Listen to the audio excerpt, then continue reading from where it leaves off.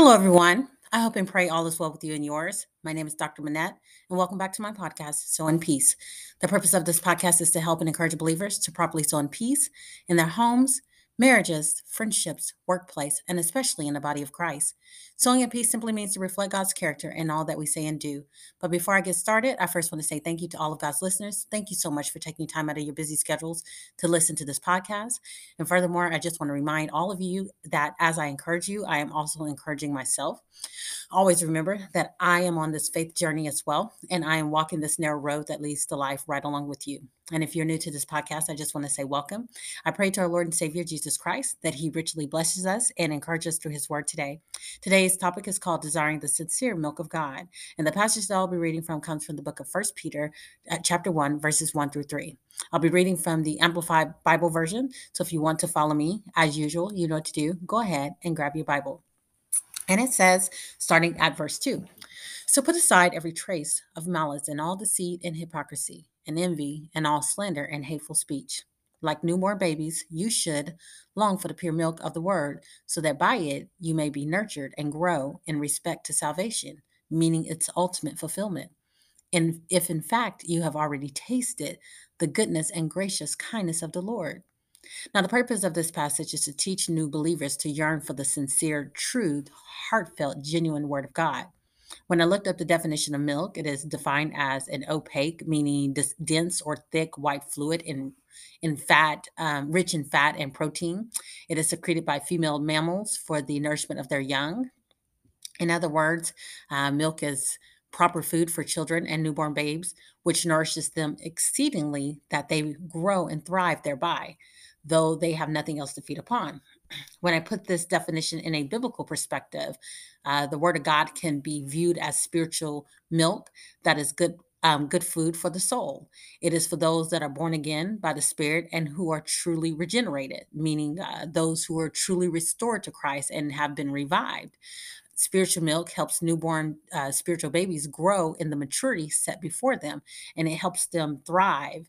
Meaning, spiritual milk helps the newborn believer to succeed, to prosper, or to grow well by feeding spiritually upon the word's precepts, and the promises of God. Many of us that are born again, we live by the word of God, and we are satisfied by it.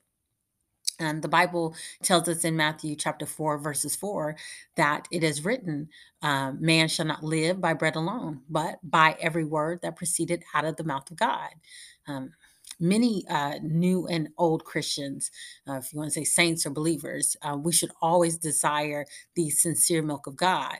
This means that we are to have an appetite for the pure nourishment of God's word. We need to long for God's word because it is one of the surest signs of our spiritual health and well being.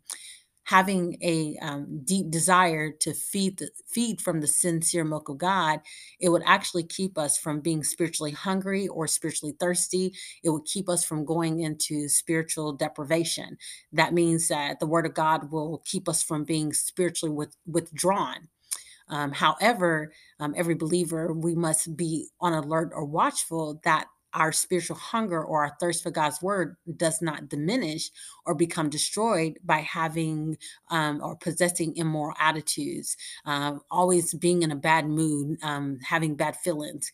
It also it can affect us by carrying on wrong mindsets, being lazy, and also can diminish our spiritual hunger or thirst can be diminished by the cares and riches and pleasures or indulgences in this life. The Bible tells us in Matthew chapter 5, verse 6, blessed are they which do hunger and thirst after righteousness, for they shall be filled. I believe that this verse is one of the most important verses in the Bible because how hungry and thirsty we are for God, it will actually determine our spiritual condition throughout our lives.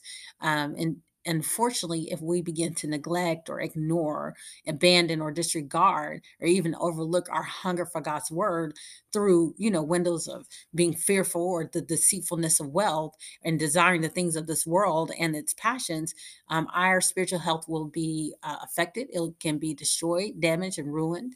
In other words, we as humans can walk around on this earth and carrying or being agitated, having uneasiness in our stomachs about certain outcomes in life, which will send us into it can send us into spiritual malnutrition. It can affect our physical and emotional spiritual well-being, and it can also cause us to eventually spiritually die. Proverbs 12:25 tells us that the heaviness in the heart of a man, it make it stoop, but a good word make it glad. That can be looked at twofold, but I'll take it from the word of God that put in layman's terms, that anxiety in the heart of man can cause depression. But if we read the word of God, which is a good word, it can make our heart happy. It can cause our heart to be grateful and we will be pleased. It can change our countenance. And matter of fact, it can make us sleep easy at night. The Bible tells us in Psalm 119, 105, that the word of God is a lamp unto our feet and a light unto our path. Simply put, without God's word, we are walking in spiritual darkness and can only see so far in front of us. But the more we read God's word, and trust and obey his word, our path in life will become easier because his word will guide us. It will teach us. It will show us how to live and treat others. So I want to give you 7 ways on why we should sow in peace and desire the sincere milk of God. And the first reason is to simply find God. Jeremiah 29:13 says, "You will seek me and find me when you seek me with all of your heart." We cannot decide to look for God with a half hearted desire. And the reason why is because God just will not answer us, He will not let us in. If we go to the book of Psalm, chapter 25, verse 14, the Bible says that the secret is the wise counsel of the Lord. It says it is for those who fear him, and he will let them know his covenant, and he will reveal to them what he is revealing through his word is a deep inner meaning. So when we go to the word of God, we go to the word of God to find God, but we have to go and want to find him with our whole heart so that he will make himself known to you. Number two, we read the word of God because we want to be free. John chapter 8:32 says, "And you will know the truth, and the truth will set you free." One of the ways that the truth will set you free, you can find it in Hebrews chapter 4, verse 12. It says, "For the word of God is living and it is active and full of power, making it operative. It energizes and it is effective. It is sharper than any two-edged sword, penetrating as far as the division of the soul and spirit," meaning the completeness of a person, "and both joints and marrow." And the reason why the word of God is living, when you read the word of God, and the reason why it can set you free, because the word of God, it will touch the deepest part of our nature. It will expose and judge the very thoughts and intentions of the heart. And when it does that, and you repent and you turn from it, you will be set free from the bondages that live in your heart and in your mind. You will no longer want to do the things that you have been storing up in your heart for years. And whatever those things may be, you know. Number three, we read the word of God to stand on God's promises. In the book of Isaiah, chapter 40, verse 8, it says, "The grass withers, the flower fades, but the word of God will stand forever." Everything else in life will fade, but everything God says in his word is eternal and secure, and we can hold on to it and we can stand on it. That gives us hope, that gives us confidence in life. Number four, we also read the word of God to not sin against God. Joshua 1, verse 8 says, "This book of the law shall not depart from our mouth, but we shall meditate on it day and night, so that we will be careful to do all that is according and written in it." For doing this, it will make our way prosperous, and then we will have good success. So, reading the word of God and keeping it stored up in our hearts, it will keep us from sinning from God. It will be a guard against evil that tries to sneak up in our hearts. So, it keep us from acting those evil ways out and get rid of it. um, Number five, we read the word of God for protection. In Proverbs chapter 30, verse 5, it says, "Every word of God proves true. He is a shield to those who take refuge in him." Having the word of God stored in our hearts will keep us from going down the wrong paths. It will help us consider our ways and how to do life or go about life, and it will help us make wise decisions. It is a protection, it's a shield to us. Number 6, we read the word of God to be restored to God. Psalm 19 tells us that, starting in verse 7 through 12, that the law of the Lord is perfect, is reviving the soul, and the testimony of the Lord is sure, making wise the simple. The precepts of the Lord are right and rejoice in the heart. The commandment of the Lord is pure, enlightening the eyes. The fear of the Lord is clean, enduring forever. And the rules of the Lord are true and righteousness altogether. And more to be desired, than gold and even much fine gold. It is sweeter also than honey and drippings of the honeycomb. And moreover, by them, we are warned by the word of God. And if we keep hold to those warnings and do what's right, there is a great reward in the end. And the last one is number 7, and we read the word of God to truly know Jesus.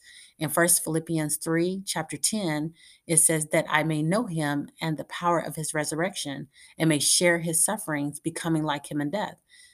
One thing I will tell you is that we will never know Jesus for ourselves unless we open the scriptures and diligently study the word of God.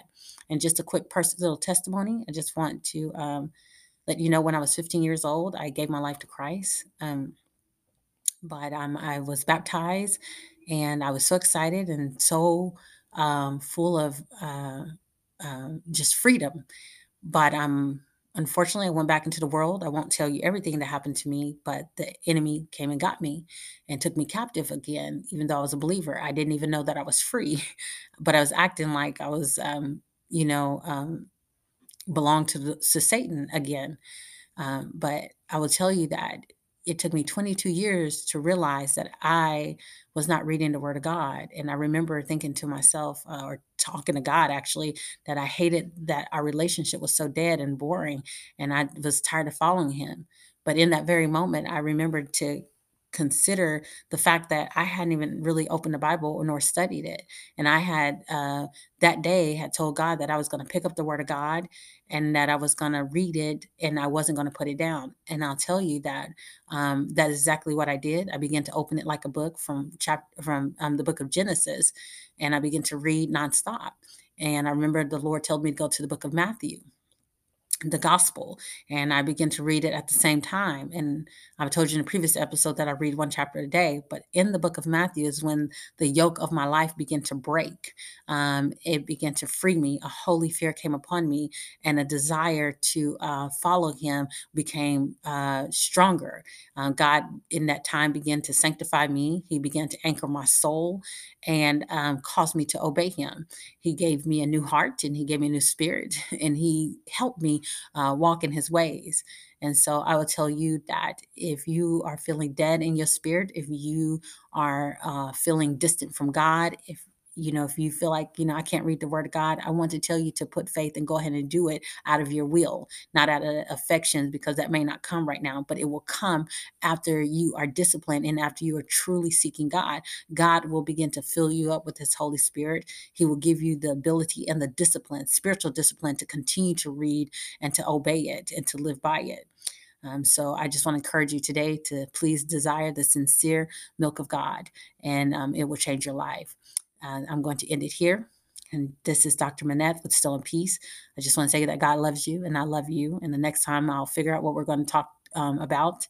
It is according to what the Lord wants me to say. But anyway, God bless you and have a good day.